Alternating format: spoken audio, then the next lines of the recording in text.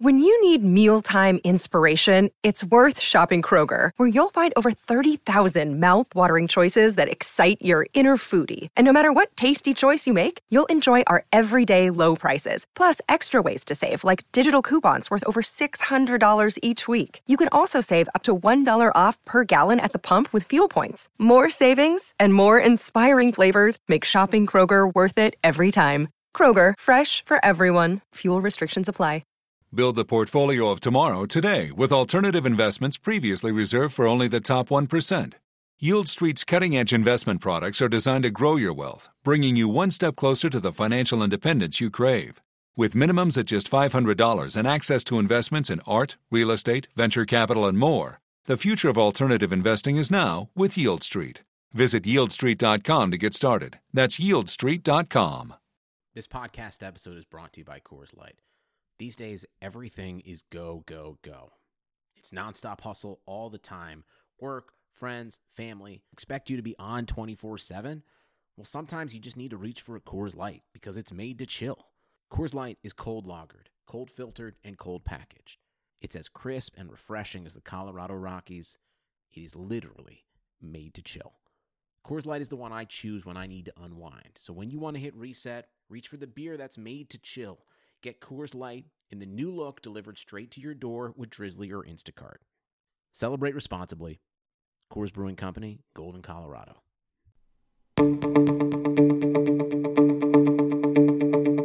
This is the Cubs-related podcast presented by CubsInsider.com. My name is Corey. I am joined, as always, by Brendan, and we have a bit of a special episode for you. The first half of this podcast is going to be airing an interview that we just completed here on Monday, June 29th, with the Cubs' second-round selection out of Dallas Baptist left-handed pitcher Burl Carraway. It is a really good conversation, if I do say so myself, and I have to give him credit. I think a lot of that is because of Brendan. They dig into a lot of Burl's work with advanced metrics and some of the different pitching technologies that are available there, and I think that a lot of that was a very fascinating look into Carraway's stuff and who he's going to be as a member of the Chicago Cubs. We talk about a lot of things in the interview, so hopefully you guys enjoy that, get to know Burl a little bit more, and then Brendan and I will come back on the other side of that interview. It's about 25 minutes long, our conversation with Burl,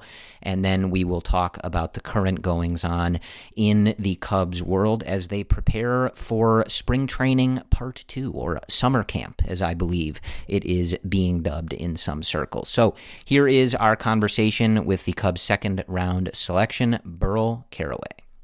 All right, so now we have the pleasure of being joined by the Cubs' second-round selection in the 2020 draft, left-handed pitcher out of Dallas Baptist, Burl Carraway. Burl, thank you very much for joining us. It's a pleasure to talk to you.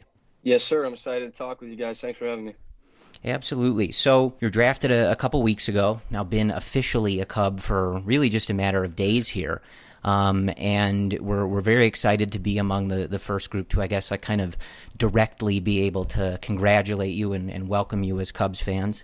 But wanted to just get your feelings, like your first impressions on being a Cub. Was looking through some of your other interviews. You have not had the pleasure of visiting Wrigley Field yet, so I'm excited for you to do that. But what did it mean for you to be drafted by the Cubs, and how has that process been in the early going here?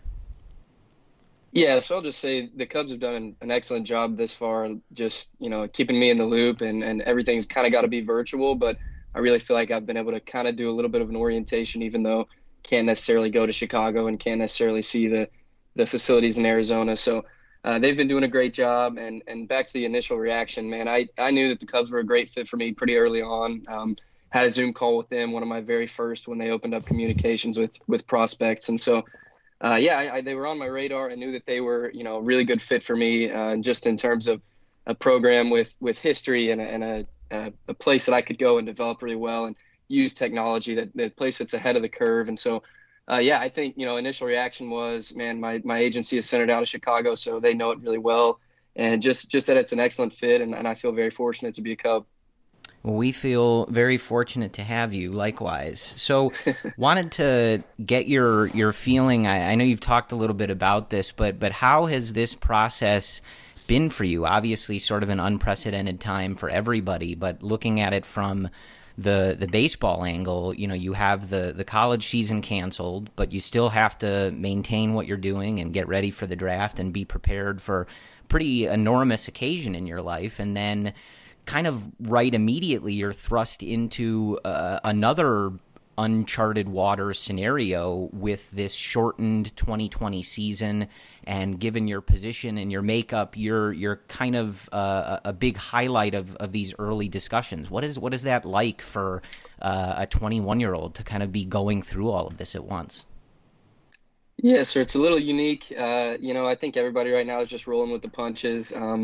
For me, it was a long 3 months waiting for the draft. After things shut down in March, it was just a long time to wait to see what my next step is. But I think every few days there's something new that's happening. Whether it was just waiting that long time till the draft happened, and then the draft happened, and I was waiting to see how I was going to be able to sign, and then once I sign, they're coming out with the 60-man taxi squad rosters, stuff like that. So it keeps me on my toes, excited to see everything that keeps happening. But overall, like I said, the Cubs have done a great job keeping me in the loop. I've really enjoyed the experience. It's a lot, but that's kind of what I asked for when I wanted to start a pro career, and I'm really excited about everything. Yeah, absolutely. So kind of just in the Cubs organization, and then I'll throw it over to Brendan. I think he's going to dive into some of your pitch metrics and stuff like that. But was just curious if you've, aside from the coaches, I know you've been able to, you talked about speaking with Craig Breslow and some of those other guys in the pitching department, but have you been able to talk to any of the players either with the Cubs or, associated with the Cubs? I think from our perspective, I think there's a lot of names that I would think would be interesting to have a chance to pick their brain and stuff like that. Fellow Texan flamethrower Kerry Wood comes to mind, a potential future Hall of Famer, and John Lester, left-hander, comes to mind. But have you had the chance to talk with anybody or pick anybody's brain about being a Cub or just kind of making that transition into your pro career here? Yes, sir. I can't say that I've talked to anybody, since the draft has happened, that's in the Cubs organization. Unfortunately, no fellow DBU guys have been in the Cubs system recently. And so I'm looking forward to getting the opportunity to meet a lot of new people and meet a lot of new guys that, like you said, I can pick their brains and really see what this is all about. That being said, Ben Zobrist, he's a guy that went to DBU, is very close with my coach, and he's, nice enough to come down to the alumni game every year. And so I've been able to see him play, been able to see kind of the hard work that he puts in. Obviously, that's for me. He had the kind of career that I want to have, just being successful in the pros. And so I think that's one that hopefully here pretty soon I'll be able to get in touch with him. My coach mentioned jumping on the phone with him. And so I'd be really excited to do that. But other than that, like I said, it's a lot of new things and a lot of new people that I think I'm going to be able to make a lot of steps whenever I get to meet them and talk with them about baseball. Burl, your stuff, your fastball and your curveball, the first time I saw it, it scared me thinking if I were a batter. So you have a fastball that is in the upper 90s and a curveball to go along with it. But not only is your fastball in the upper 90s, but your spin rate is also, if you were to match that to current big leaguers, in the top 10% of existing big leaguers. So you talked about the analytics, you talked about your Zoom meetings with Craig Breslow. You represent the modern pitcher, where you have the tools, you have an upper 90s fastball, a wicked breaking ball, but you have the mindset to implement some of the new data, which in the past year and 2 years, the Cubs have really tried to emphasize throughout their development system.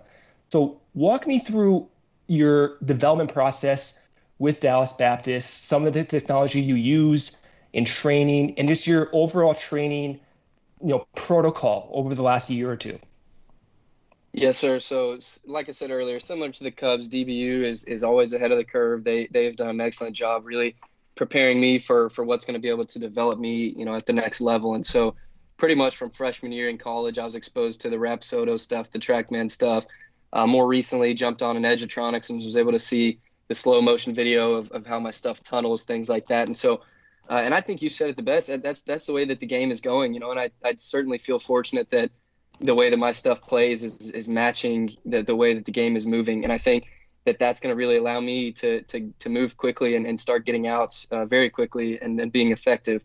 So, kind of like you said, I try not to get too bogged down with the analytical side of things and looking at the data, but that's just something that can really help me develop as a player. So, whether it's in bullpens, things like that, being able to look at the Rapsodo, make minor adjustments, and then putting that stuff under my belt. And when I get out onto the mound, especially, as a bullpen arm, throwing the ninth inning, stuff like that, just being able to focus on competing then and having a plan that you can base off of what the data recommends. And so it's something that, I've never tried to get really too bogged down with it, but it's something that's really allowed me to kind of plan my game and know, I know I get outs up in the zone with my fastball, and I can now point to the data and say, okay, spin rate, spin efficiency, this is why my fastball plays well up in the zone, and this is why my curveball might get swings and misses, just behind the plate. So it's really interesting. The more that the more that technology is introduced to baseball, and the more that you can get out of it, I think is, as we said, the way that the game's moving, and just go back to that's why I'm so excited to be a Cub and part of a program that really does a great job of implementing that stuff. Yeah, when I was playing, I'm in my upper 20s. When I was playing, I was always into fan graphs and trying to understand some of at that time, the new age metrics. But one of the, I guess, godfathers of, quote unquote, sabermetrics said eventually one day scouts and trainers and players will be speaking the same type of statistical language. And to me, this is what we're seeing. We're kind of seeing this merge, and you're talking about spin efficiency, right? And spin rate, and trying to maximize spin rate to translate into spin efficiency. What in your training do you do to get the best out of your spin rate? How do you translate from a training perspective the spin rate to spin efficiency? Yes, sir. That's a very good question. So for me, I've got a background in playing the outfield. I came into DBU as a two-way player. I was a left-handed pitcher, obviously, and then I played center field. And so I was able to really, thinking back to that, it's throwing guys out from center field, throwing from center field to home plate, and just being able to visually see, when you can stretch it out that far, you start a ball, out of your arm, and it almost looks like it rises as it gets to the plate. And so really just thinking about backspinning it there is what helped me be the best at throwing people out from center field. And then all of a sudden, it starts looking like I'm going to be a pitcher. And so I focus more on that, and I can take some of the aggression that I had in the outfield, backspinning the ball onto the mound. And so, yeah, you kind of mentioned it, but make your fingers, your two-pointer for your two fingers for the fastball a little bit closer together. Going to get a little bit more spin there and a little more spin efficiency. I'm really over the top naturally. And so I think it all just, whenever I take that natural, slot that I have where I'm really backspinning the ball, and then I can look at the data and say, this is, when I change something, it makes this better or it makes this worse. I can really work on my training in that sense. And so I think the best way to see it is by long tossing and really being able to see the ball carry for you. I can tell when I get around the ball a little bit and it maybe falls off or fades away versus when I really get behind it and it travels really well for me. So it's a lot, and thinking about it now, it's stuff that I've been fortunate that I was naturally exposed to and had a really good ability for it before I was necessarily exposed to Rapsodo and things like that. But it's something that I'm really excited to continue working on, something that I think is going to always be part of my game naturally, and I can get the most out of it by looking at the technology that I'm going to hopefully get to use with the Cubs here pretty soon. So with Craig Breslow, with your Zoom meetings, is there any exchange of video, or is there any type of exchange? It's difficult now with the pandemic, of course, but are you guys exchanging videos? Is there any type of information Cubs right now are giving you to work on, or are they just waiting for you to get inside their own quote unquote pitch labs and just waiting for that process to begin once in-person meetings are allowed? Yes, sir. So I wouldn't say there's been really any exchange since the draft. I think a lot of it was leading up to the draft, and I can point back to that Zoom call where I think the Cubs was one of the teams that had several, pitch development, pitch dynamic workers on the Zoom call. And so really that was, I think, a big part of why they thought that I'd be such a great fit, as a Cub, is just being able to talk through that stuff with them and know that there's going to be people there to work on that with me. And I think that knowing all of that stuff and everything that's behind it is a big reason why they targeted me in the draft. And so I think as soon as they can get me to a facility and get me working with their people, I think they're really excited to do that as well as me. And so, recently, unfortunately, with everything shut down, I haven't been able to do much of that exchange, but there was definitely whether it was them, watching my college career, watching different outings, or simply just looking at a spreadsheet of all my data. I think that was something that was really big in getting me to this point and being a Cub. And I think they're going to keep looking back at that as long as they can moving forward. You sound like someone who wants to soak in as much information as possible. And one example, and you mentioned it too with your release point in a similar background, is going up to Clayton Kershaw last fall and trying to pick his brain to see, because he's almost like your prototype, if you will. And he suggested incorporating another slider. But can you speak to the conversation you had with Kershaw? Man, I really enjoyed talking to Mr. Kershaw. He was super, open to discussing things with me. He wasn't, it didn't seem like he was really trying to get out of there or just, it's another fan wanting to talk to him about baseball. He got pretty personal with me, gave me his phone number. I've been able to talk to him a couple times since then. But really it was just, him taking that 15 minutes to talk with me when I knew that was a guy that his stuff played very similar to how my stuff plays. And so, it was talking about, the ride fastball and the big breaking ball that he has and that I've kind of modeled my game after. And so, it was interesting being able to talk to somebody who really knows what it's like to be out on the mound with that stuff, not necessarily just a coach that can kind of see and tell you what's going on. And I think, for him, it was just, he was quickly able to point to me and say like, hey, I went through the same stuff. The breaking ball being so much break is difficult to land. So something that he did that he picked up really quickly on was the slider. He recommended it to me, and I kind of took it and got pretty excited about the potential that I could have there, furthering myself to look more like how he pitches and get the success that he has. And so, it was a pitch that I just started this January, and the idea behind it was, like I mentioned, the curveball is a pitch that's, high 70s, and it breaks a whole bunch vertically. And so the idea was maybe a pitch that breaks a little more side to side, doesn't break quite as much, that's a little firmer, that maybe naturally I could throw it for more strikes. So maybe a 2-0 breaking pitch, an 0-0 steal a strike pitch, something like that is, not necessarily the pitch that I'm going to use 0-2 when I really want to put a guy away, but maybe going to get me out of throwing fastballs and fastball counts and things like that. So it's something that, I couldn't be more excited about being able to further the development of that pitch. It's something that's so raw that I think when I do get on, with the Cubs program and all their analytical things, it's going to progress really quickly, and I'm very excited about it. But yeah, once again, just Mr. Kershaw is an awesome dude, and I think he really, it may not have seemed like much to him, but him taking that 15-20 minutes to talk to me about it, I thought was really cool.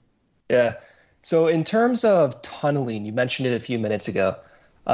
One example of using this technology to maximize tunneling was Garrett Cole going to the Astros the past 2 years. And when he transitioned from the Pirates to the Astros, his curveball and his four-seamer, their release points became gradually closer and closer to the point where the tunneling became one of the best combination in Major League Baseball. So when you're talking about the slider, the curveball, the four-seamer, one question I have to you, and you may not have the technology and the data yet because you're not with the Cubs yet, but my question to you is the curveball, fastball, slider, does the tunneling and the closeness of the release points among those three pitches inform your sequencing, inform your confidence with the pitches? Or what in terms of tunneling do you focus on? Or is tunneling really not a priority for your particular skill set, and more so it's just maximizing the movement, the spin rate, velocity, etc.? But in terms of the tunneling, are you looking at that to like mirror your slider and your four-seamer, or are you trying to maybe even separate it out more? Can you speak to that actual concept? Yes, sir. So I was fortunate enough to jump on the Edgertronics, which is pretty much, I think, the best way to look at tunneling. It's essentially puts a slow-mo high def video of you throwing multiple pitches just overlapped on each other. And so, I've got a video that I thought was just really, really cool that I've used. Took it in the fall on the Edgertronics and kind of gone back to look at those just as a confidence boost. Like you said, that the tunneling for me, unfortunately, I wasn't able to get the slider on it yet because that came a little later. So it was just fastball, curveball. But it's being able to watch, and I throw a fastball that's kind of like maybe a little bit above the catcher's mask, just very top of the zone, and a curveball that lands behind the plate. So a little bit of a spike curveball. And just watching, man, I love going back and watching that video because the two pitches, you can almost not tell that that there's two videos until 15 seconds in. They're coming out very, very close to the same spot, right on top of each other, and all you can see is I'm really getting behind the fastball and I'm really getting kind of over the top of the curveball so that it breaks the opposite way. And so it's the ball, you keep watching, and the ball is, you can just barely tell that there's two balls there until all the way 55 feet to the plate, and then all of a sudden one spikes and one keeps going upwards. And so that's one that I really love looking at, and I think I'm going to continue using that, whether it's with the slider or just furthering it with the fastball, curveball. But like I said, it's one that's more, I'm thankful that naturally I get that really good tunneling, but it's just as in terms of sequencing and stuff like that, it's more just tells me why my pitches play the way that they do, and maybe helps me decide what I want to throw here, what I want to throw there, and really just gives me a lot of confidence going onto the mound. Well, so Burl, just in talking to you for the short time that we have, it's pretty easy to see that you are exactly the type of pitcher the Cubs were looking to bring into the organization. And I don't know how much you're familiar with it or how much the Cubs organization caught you up on it, but obviously their pitching development as an organization has not been as successful as they would like in recent years, bringing up guys that they drafted and stuff like that. And in these past off seasons, we've seen a pretty major overhaul in the names of coaches and in the philosophy that we've been seeing, even just from a fan's perspective. Can you talk a little bit about, you are obviously dialed into this stuff, and I think Brendan used the word prototype in a different sense, but I think you're pretty much the prototype of the type of guy the Cubs are looking at, someone that has the stuff you have and that they can get in the pitch lab, understands this stuff, loves learning about what he's doing and how to make himself better. Can you talk about what it means just a little bit to be a part of an organization that, we've seen not hesitate to promote young guys, even though a lot of them have been hitters, and let them contribute to very successful teams, a lot of young guys helping them win the World Series in 2016, but just also being, maybe the leader perhaps of this kind of pitching revolution in the Cubs system?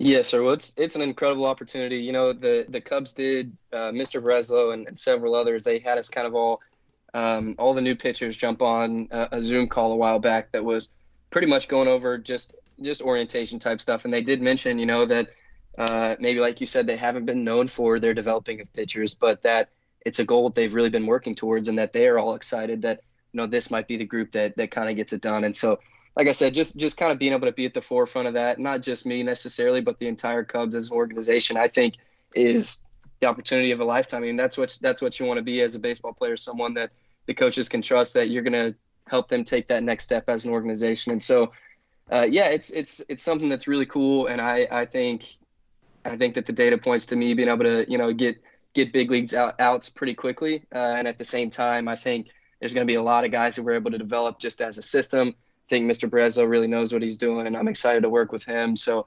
just speaking as a potential Cubs player to Cubs fans, I think that I can really get you guys excited about just, the way that we're moving, and, the way that I'm going to work to really be able to give them what they want, which is, the way that the game's moving, a ride lefty that throws pretty hard and gets outs. You've sold me and Brendan, I can tell you that much. Just from listening to you talk here, we were completely sold. But I have two quick questions for you, and then we'll let you get out of here. We appreciate the time very much. The first one, I just wanted to ask, am I reading this incorrectly? But my read on you is that, a lot of the talk on the MLB Network, all these articles and stuff, was Burl Carraway is the guy to look at if you're looking for which pitcher in this draft class hits the major leagues first. And, we'll see how that all shakes out. But am I wrong to assume that you're the kind of guy who, if the Cubs called on you as soon as possible and said, we need you to come in the eighth inning and get Christian Yelich out with the bases loaded, you are jacked up to get out there and blow some fastballs by him? Do I have the right read on that? Yes, sir. That's absolutely correct. I think, that there's definitely a fine line. You don't want to sound like the cocky young guy, but I've got a lot of confidence as a pitcher. And so, I've made it known to the Cubs organization and just kind of put it out there that I'm really excited for any opportunity they could give me, and I'm ready if they call my name. But until then, I'm just going to really work hard. Well, certainly love that. All right, last question for you, and then we'll let you go. I'm going to try to paint a brief picture here, but let's say it's the Cubs and the Dodgers in the NLCS. In this scenario, the fans are back, everything is normal. The Cubs are on the verge of clinching the pennant, going to the World Series. Manager David Ross calls to the bullpen. He wants Burl Carraway. You come out from under the bleachers in Wrigley Field. The Cubs fans are screaming. You burst through the ivy into Wrigley Field. I need you to tell me what song is blasting over the Wrigley PA system. Okay, so I can give you a couple. That makes me think of like the movie Major League, thinking of like walking out to Wild Thing, Ricky Vaughn coming out of the pen. So that's one that I think would be really funny. But, I walked out to Thunder by Imagine Dragons for my entire college career, which is, first line is just a young gun with a quick fuse. And so I think that would kind of describe me well too. So there's a few that I could go with, but I think first and foremost, I need to make it up to Wrigley and see what kind of vibe the place is giving me and see how cool it is, because I hear a lot of good things about it. I like that. Let Wrigley speak to you, and then you can kind of go from there. Yes, but, sir.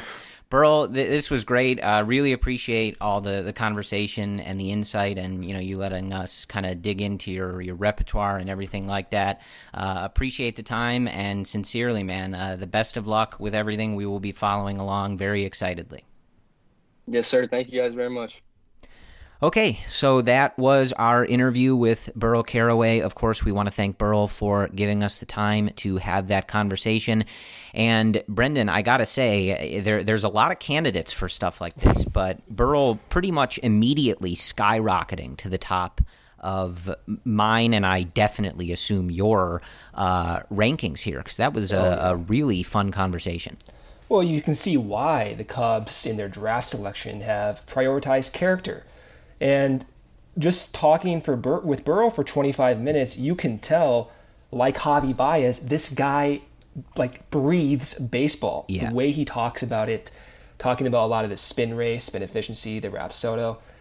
This is his life. This is his identity, and I'm stoked, Corey. Like I was blown away with his intellect at that age, his awareness, the way he carried himself. I mean, for us Cubs fans, like, what more do you want from a pitcher? But not only a pitcher, Corey, like, what more do you want from who could be the Cubs closer in the next few years? You want someone with that attitude, that fearless attitude. And I was blown away. Yeah, and I think a good example of just how far, I think we talked about this maybe a little with Greg or, just in the last couple of weeks, but just how advanced some of these college programs are. And, you hear Burl talking about the work that he did at Dallas Baptist and just all of the technology and the information that he was exposed to. And it's a lot of the stuff that we've heard Tommy Hotovy and the Pitch Lab and some of those conversations as it relates to the Cubs. So it's, I think, rather fascinating. I know, there's a lot of college programs like that, but it's always just fascinating to hear from somebody that's so young, who's just starting his professional career. He's already so well versed in this stuff, and you can just imagine that Tommy Hotovy, Craig Breslow, and the Cubs' entire pitching infrastructure is really chomping at the bit to be able to work with Burl in person and really dig into it, because they know they have somebody that's already done this stuff and not only has done it, but is hungry for it and to continue learning and to continue bettering who he is as a pitcher. And it's something, that kind of mirrors, like we see you, Darvish, talk like this a lot, how he's always watching film, he's always studying his pitches, always just trying to figure out what can I do to be better and to make my arsenal better and to get more outs. So yeah, that was a really good conversation, and certainly looking forward to following along with Burl's career here as it, sort of gets started in the near future. But as we get to the rest of the Cubs, or as we prepare for spring training part 2, the players are supposed to report starting on July 1st. So we will be monitoring that, and we'll obviously keep you guys in the loop with how often we're going to pod and stuff like that. There's not too much news necessarily. We did get the Cubs roster, but it wasn't really full of any surprises. None of the Cubs have decided, at least at this point, to opt out of this major league season, which players were given the option to do for health and safety reasons. If they do ultimately, we will support them because that's what you should be doing. Nobody owes us putting their health at risk or their family at risk or anything like that to play baseball. So we will support them. But as of now, no Cubs have done that. And looking at the initial roster, I don't think there were any big surprises, Brendan. I think the thing that maybe jumped out to most people is that the Cubs did not use all of the 60 slots that were allotted for this, but the explanation for that seems to be that it is easier to add someone to this roster rather than remove them. So if you fill up all 60 spots and you realize somebody's not going to make the team, or you gave it to a minor leaguer because you want them to, get some opportunities or have a shot, if you then decide to take them off, then you have to, there's a potential that they have to go through waivers, and it's just a messier situation. So the line from Jed Hoyer on Monday was that they identified the guys that they, really think have that best shot and that they really need on that taxi squad. And then as this starts, it hasn't even started yet, as it starts and as things unfold, they still retain the option to add people as they see fit. Yeah, and that was the thing. When they first released the rosters, most of the other teams put out their full 60-man roster. So I'm going through it, and I see only 51 guys, and I'm missing Zach Short. I'm missing Corey Abbott. I'm missing, Jack Patterson. Where are these pitchers and the depth that we were just talking about for the past few weeks? But it makes sense. Once those guys get added to the roster, they can't be taken off unless they're released, unless they're traded, unless, God forbid, one of them gets sick with COVID. So in the Cubs' eyes, it makes sense. They have the time to figure this out, and they have the flexibility to really go in, get updates on their guys, try to figure things out. And at least for those infield groups and looking at shortstop and second base, there could be a scenario where in 3 weeks, maybe Descalso's not with the Cubs anymore. Maybe Jason Kipnis is not with the Cubs anymore either. And then you can put Zach Short as a replacement and still keep that roster size under 60 and give yourself more flexibility. So it made sense to me once you go in and try to understand the roster rules a little bit more. But at first I was a little confused, but now it makes sense to me. Yeah, so we got some of that stuff from Jed Hoyer, just kind of talking about a little bit about the unorthodox nature of this, talking about some of the testing that they'll be doing. It sounds like those measures are pretty strong, but that's something that we'll have to see as everything unfolds. Players going to be tested once they arrive, tested frequently, etc. So that's kind of just something that we'll have to remain fluid on, and is really, as David Ross talked about a little bit today, going to be a daily thing, holding people accountable and checking in on that stuff. But more from David Ross, I do want to read this quote from him that I believe mirrors something that you and I discussed when it was announced that this was going to happen and that they were going to try to get this season in and everything like that. Ross was asked about the legitimacy of a 60-game season and an ultimate championship and stuff like that. And manager David had this to say: if they're passing out a trophy, I want it. If they're handing out rings and we're all starting from the same point, I don't care if it's a 5-game season. This is competition, and it's what we enjoy doing. It's why we suit up. Everybody else can put something like an asterisk on it, but if we win the whole thing, I'll still get a ring and a trophy and a nice little, I don't know what the parade will look like, but we'll adjust that when we get there. And my first thought is, let's go. That's what we said. If they're going to do it, the Cubs might as well win it, right? My second thought, though, Brendan, is David goes through there's a lot of words in here that he could have just summed up by saying, this is why we're ready to strap it on. But, look, I think we're trying to push that hashtag, even though Ross has said it before, just need a little more embracing of it from the staff not named Chris Bryant and David Ross. But either way, the general sentiment is, if we're going to do it, might as well win it, right? So I love hearing that from David, and I think, like Chris Bryant said in one of those first meetings in spring training when David Ross was starting his managerial career, David Ross says a couple things, and I'm ready to run through a wall, man. Oh, I mean, for this situation, we said even before the pandemic happened, right? We said David Ross with this current group made the most sense, but now that this pandemic happened, David Ross makes even more sense, right? It's like, I don't know, like I just went back to working my own job, and having someone like your boss or whoever's above you have that enthusiasm to get back to a sense of normalcy it's a big deal.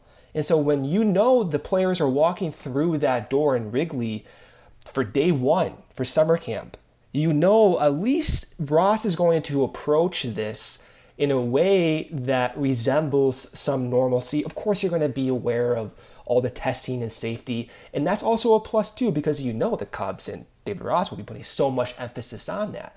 But the point being is, during these crazy times, as a player, I would want to go in day one and just go to work. Try to have a distraction for yourself as a player. I'm sure it's stressful to have to train during a pandemic and all these negotiations in the past few weeks, and getting beyond that and trying to have some sort of schedule and expected timeline. To go through those doors at Wrigley in day one and have your manager talk about these same things he was talking about in spring training: accountability, urgency, having fun, all of what makes David Ross who he is a big deal. And we're already seeing it. And I think right now, as a fan, I'm pumped up. I'm ready to go, Corey. Yeah, I think that it's early on. I mean, it's already now been several months since we saw David Ross manage a game, even one that didn't count, and we've still yet to see him manage what does count as an actual Major League Baseball game. And I think that even though we haven't seen that, now that we're back to hearing from him and getting some quotes as we get ready for this camp here, to me, it only strengthens my confidence in his hire and my confidence in him to lead this team. And I think to use two Joes as the extremes, right? Joe Maddon and Joe Girardi. Maddon, the former manager of the Cubs and World Series champion with the Chicago Cubs, and Joe Girardi, who is not the Chicago Cubs manager. I'm very grateful for that, but was one of the final contenders, got a very lengthy interview, so that's why I use him as an example. I really think that Ross is that perfect hybrid of both of them, and I think that hybrid is very well suited for this particular situation where you're having a shortened season that is happening amidst a global pandemic and just a backdrop of some chaos around everything, because he has the elements of both of those guys that I think you're going to need to make this work, right? He has the fun loving, I can joke around, I can appreciate the keeping things light and, being friendly with everybody and things like that Joe Maddon is an expert in, probably the best in baseball in that particular element. But he also has that side that Girardi is that extreme of, which is the kind of like, we need to get to business. There's no fooling around, no mistakes, holding everybody accountable. And I think you need that hybrid in this particular instance, because I don't think that having a drill sergeant in this particular situation, when the guys are going to be getting tested so frequently, they're worried about their family, they're worried about the country, the world, everything that's going on, you need someone that can take a breath every now and again, right? Who's not just going to be, like Herb Brooks in the movie Miracle, right? Like blowing the whistle again. But you also don't want someone who's completely like Joe Maddon, because at the same time, this is a 60-game season, right? So mistakes, sloppiness, things like that, you don't have the time to tolerate them. You can't really tolerate them even in a 162-game season, as we saw from the Cubs in the last couple of years on the bases and defense.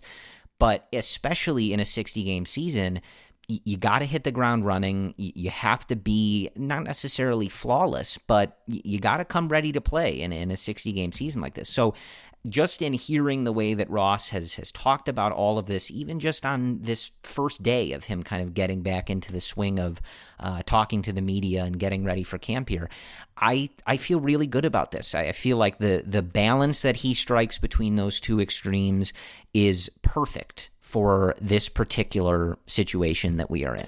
I'm excited day one to see what Yu Darvish looks like, what all the other pitchers look like. And we're hearing from Jed Hoyer about how the pitchers have sustained their level of training, their level of preparation, and they're confident too that they can go out day one and have a 5-man rotation. And that was one thing in my mind that was something hard to reconcile coming into day one with a really shortened ramp-up period during the summer camp of 3 weeks and going right away to a 5-man rotation. Maybe I'm less concerned about Yu Darvish, Kyle Hendricks, and the other guys, but I was more concerned about what the 5th spot would look like. The guys who may not have access to a lot of the resources like Darvish has had or like Hendricks has had. And so I was a little skeptical that we could go in on day one with a 5-man rotation. Could Alec Mills be ready? Could Tyler Chatwood be ready? Does David Ross even know of those two which he is going to put in that 5th spot right now? We heard it was Chatwood in spring training, but we never got to see it play out. And Alec Mills looked pretty good during spring training before everything shut down. So for Hoyer to say and David Ross to say, yeah, we're going with the 5-man rotation out of the gate, to me that suggests they're ready to go. There's great news during the pandemic. The new HyperMax oxygen system is here. Doctor-approved, clinically tested, at-home oxygen for improved health, fitness, and especially your immunity. Go to hypermaxoxygen.com. See how 300% more oxygen purity works wonders in only 15 short minutes. You're home anyway, so why not build your immunity and much more? hypermaxoxygen.com. That's hypermaxoxygen.com.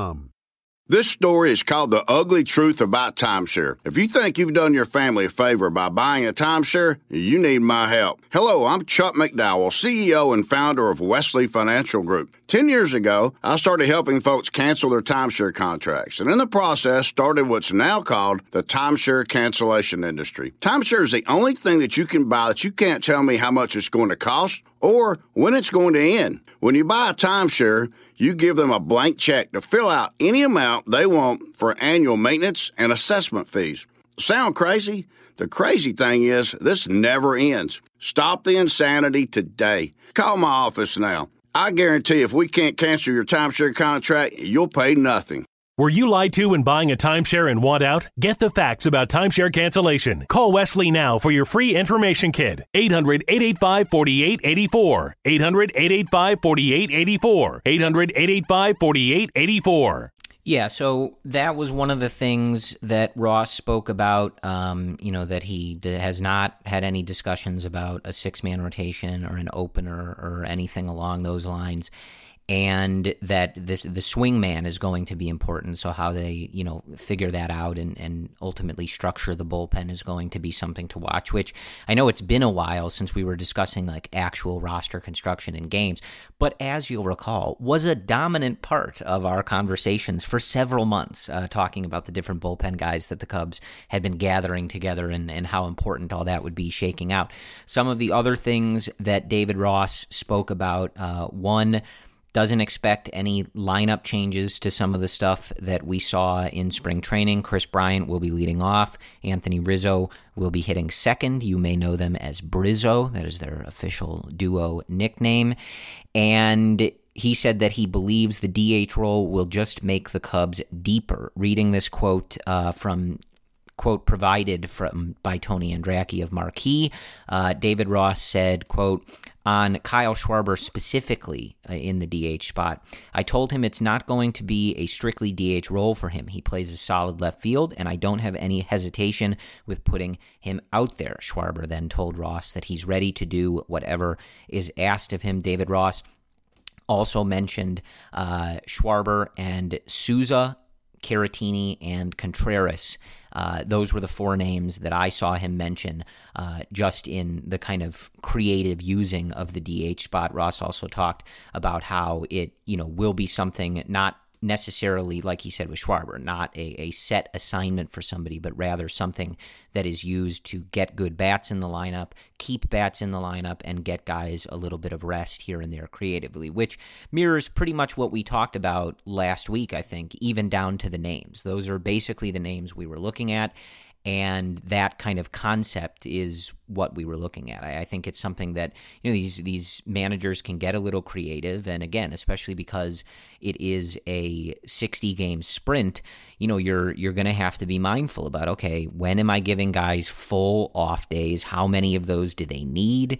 How are certain guys going to react to being asked to DH? Do you DH them for just, one game and then get them back out there, and that sort of counts as their off day? It's going to have to be a fluid process, and then of course you're also going to have to see how some of those guys respond to being asked to DH, right? Like it's not necessarily something that just because someone is a great hitter, they excel when asked to just DH. These guys are human. So, sometimes you throw them out of their routine a little bit, and you got to see. So it's going to have to be something like a lot of this process that David Ross is fluid about. And it'll be interesting, Brendan, because as we've talked about, this wasn't something that Ross was planning for in the original spring training. This obviously was added to the National League rules for the season. So, this is kind of something that David Ross is probably had to been getting up to speed on really only in the last several weeks here. I feel like, too, compared to Madden's been entrenched in the game for a while, and I'm sure he's going to adjust too. But with Ross and this younger coaching staff, I feel like they're maybe a little bit more in tune of implementing more creative approaches to get this going a little bit faster. And I say that because you have Craig Breslow, you have Justin Stone, you have Anthony Iapoce, and you have, of course, Tommy Hotovy. These are all guys who, most of them are 40 years or younger, excluding Iapoce, and these are young guys, and I feel like that right now is an advantage. I'm not trying to say, the old guys don't know what they're doing. Not at all, but I feel like right now we're talking about Zoom. We're talking about Craig Breslow with Burl Carraway and some of these other pitchers and David Ross. And that's an advantage, to be exchanging a lot of media files of pitching, of hitting, and getting instruction, and not really missing a beat because of all of this has to be an advantage in my eyes. And while the 60-game season's, of course, a disadvantage for a variety of reasons, if we're talking about the Cubs situation and what they are capable of, there's a wide range of possibilities, as we discussed, in the positive and negative direction.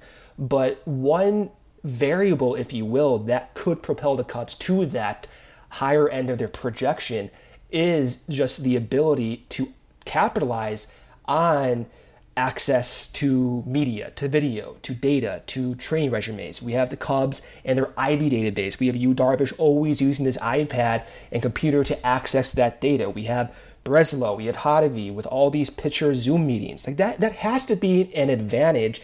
And I'm not super in tune with how other teams are operating, but this is new even within the Cubs in the last year. Like they weren't doing this last year or the 2 years to their disadvantage. They're doing it now, and I think for the first year to be doing this, what year could have been better than not being able to be in person, right? Not being able to actually go in and work with you guys face to face, but still having the ability and the aptitude to be able to implement some of these changes they want to make. So Corey, like I'm excited. Every day I get more pumped up. Hopefully baseball will continue this path and get the 60 games in, but right now, like day by day, I'm getting more pumped up and excited about this season. Yeah, I think I joked before, but they're only playing 60 games. But I am fully prepared to predict the Cubs to win 100 games, just like I normally do. Wins. So, yeah, no doubt. Yeah, it's going to be interesting. Like I said, I mean, I don't think a lot of this news dump is particularly noteworthy or exciting, but it's sort of the startup to this happening again. And I think what we have to wait for is for these guys to report and ultimately see what everybody looks like. And I don't really know what that's going to look like from a fan perspective. Like, I don't really know what kind of coverage we're going to be getting from this summer camp. But I think even just, going off of the quotes from some of these guys, I think that they haven't seen any of these guys. I think that was something that David Ross said today in response to one of the questions. He was like, I don't know, I haven't seen them. I haven't seen these players in months. Like, I can't answer that right now. So I think that's going to be part of it, and it's easy to forget, I think, where we were in spring training when all of this stopped. But, there was still a question about how much playing time, Ian Happ and Albert Almora were both going to get in center field. There was a question of, was Jason Kipnis going to be the opening day second baseman? What role was David Bodie going to play? Was a guy like Descalso going to be on the bench? Like, those questions weren't really answered yet. So we still have some of that to figure out now, just on a different timeline. So now that these guys are reporting and getting in there, I think once this all gets going, I think hopefully we'll be able to, get a clearer picture and finally start to answer these questions and then ultimately narrow down who's going to be on this 30-man roster and what this weird, wacky, truncated season is ultimately going to look like. But that is getting started here soon. July 1st is the reporting date, and then the season is set to begin on the 23rd and 24th. I think Major League Baseball has some marquee matchups set up for the 23rd. I believe Garrett Cole and Max Scherzer penciled in to face each other on the 23rd. But, as with this whole process, we got to get there. So, we'll keep an eye and we'll keep talking to you guys on what's going on with the Cubs and how their camp is shaking out and how some of these issues are shaking out.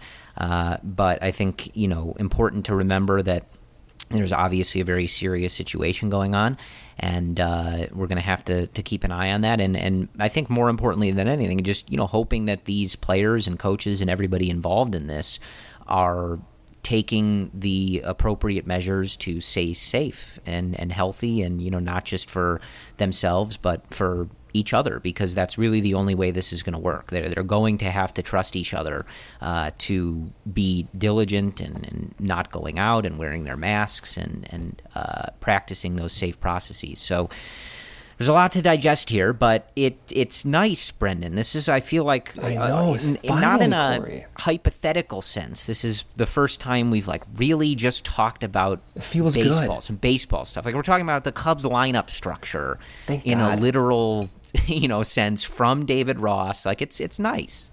Yeah, and talking about pitchers and the rotation, talking about Alec Mills and Chatwood.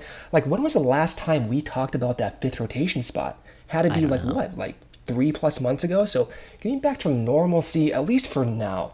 And again, we got to get there, and I get it. But for now, I'm just going to dwell in this current state and try not to stress too much about the what is. For now, I'm going to enjoy it, get excited. If it doesn't happen, then, I'll cross that bridge when it happens. I'm still waiting for that moment. I think I'll feel truly alive again, Brendan, when I can get enraged at a lineup that comes from at Cubs. That's when I'll know we're really back, like when I'm complaining about the 8-hole hitter in the middle of a 60-game pandemic season. I think that's when I'll know. I've never missed those messages more in my life than right now. Those complaining messages. It doesn't feel real until I'm complaining about something. That's when I'm at my best and when I feel, normal. That's when I'll feel a sense of normalcy, perhaps that I haven't felt in several months. So I look forward to that. Or I look forward to David Ross's lineups being so good that never happens. But either way, that's when I'll know it's real. Yeah, so I think that's what we have for you. Wanted the meat of this podcast to be the interview with Burl, so hope you guys enjoyed that. And we're ready to do this, I guess. I mean, we'll see how this all plays out. It's it's obviously our first time discussing a season like this on a podcast, and your first time listening to it. So we'll all go through this together. But at least as it stands right now, we are on pace to have the Chicago Cubs back in our life in a couple days. Like I said, Brendan and I are going to get together, once we kind of see how everything is going with the players reporting and all that stuff. And I would assume sooner rather than later we'll get back to talking to you guys multiple times a week, as we like having actual baseball to discuss and not things besides that, and you're just trying to bide our time until this happened. On that note, again, and I've said this before, but do want to thank you guys for listening throughout this process and joining us throughout these several months here. Not our preferred content, probably not our best content, and there were definitely days where Brendan and I were like, dude, what do you want to talk about? Like when baseball seemed the furthest away and just like of the least importance to anybody, there were definitely days where it was like, I don't know, which old Cubs team should we reminisce about today or something like that. But we tried our best, and we appreciate you guys sticking with us through that. But with that being said, I think we'll all agree that this is just a better podcast environment when we are able to talk about actual baseball, and then the Cubs making actual decisions and games and things like that. So looking forward to that coming in the next couple days. As always, hope you guys are staying safe and healthy, and that this whole situation that has now gone on for several months here finds you in an okay place. I think maybe okay is the best that some of us can hope for, but as long as you're safe, healthy, your family is in the same boat, and anything going on with your job or anything like that is okay. That is what Brendan and I are hoping for, and we're ready to talk about the Cubs, ready for them to report to summer camp, and as always, we've been ready to strap it on. I mean, we've been waiting to strap it on for Chris Bryant, and we remain ready. So with that said, as always, thank you guys for listening, and we end this podcast by saying, go Cubs. Our homes today are like little cities full of different interneting boroughs, like the entertainment district in the living room or the virtual fitness center in the garage. And Xfinity Internet keeps it all running smoothly with reliable speed to power all your devices at once. You get coverage around town, from the financial district home office to the spa. Xfinity Internet keeps your little city humming with reliable speed and coverage. Now that's simple, easy, awesome. Find great offers and value today from Xfinity. Go online or call 1-800-XFINITY to learn more. Restrictions apply. Sugar Ray Leonard, Roberto Duran, Marvelous Marvin Hagler, and Thomas Hearns. Legends, whose four-way rivalry defined one of the greatest eras in boxing history. Relive their decade of dominance in the new Showtime sports documentary, The Kings, a 4-part series premiering Sunday, June 6th, only on Showtime.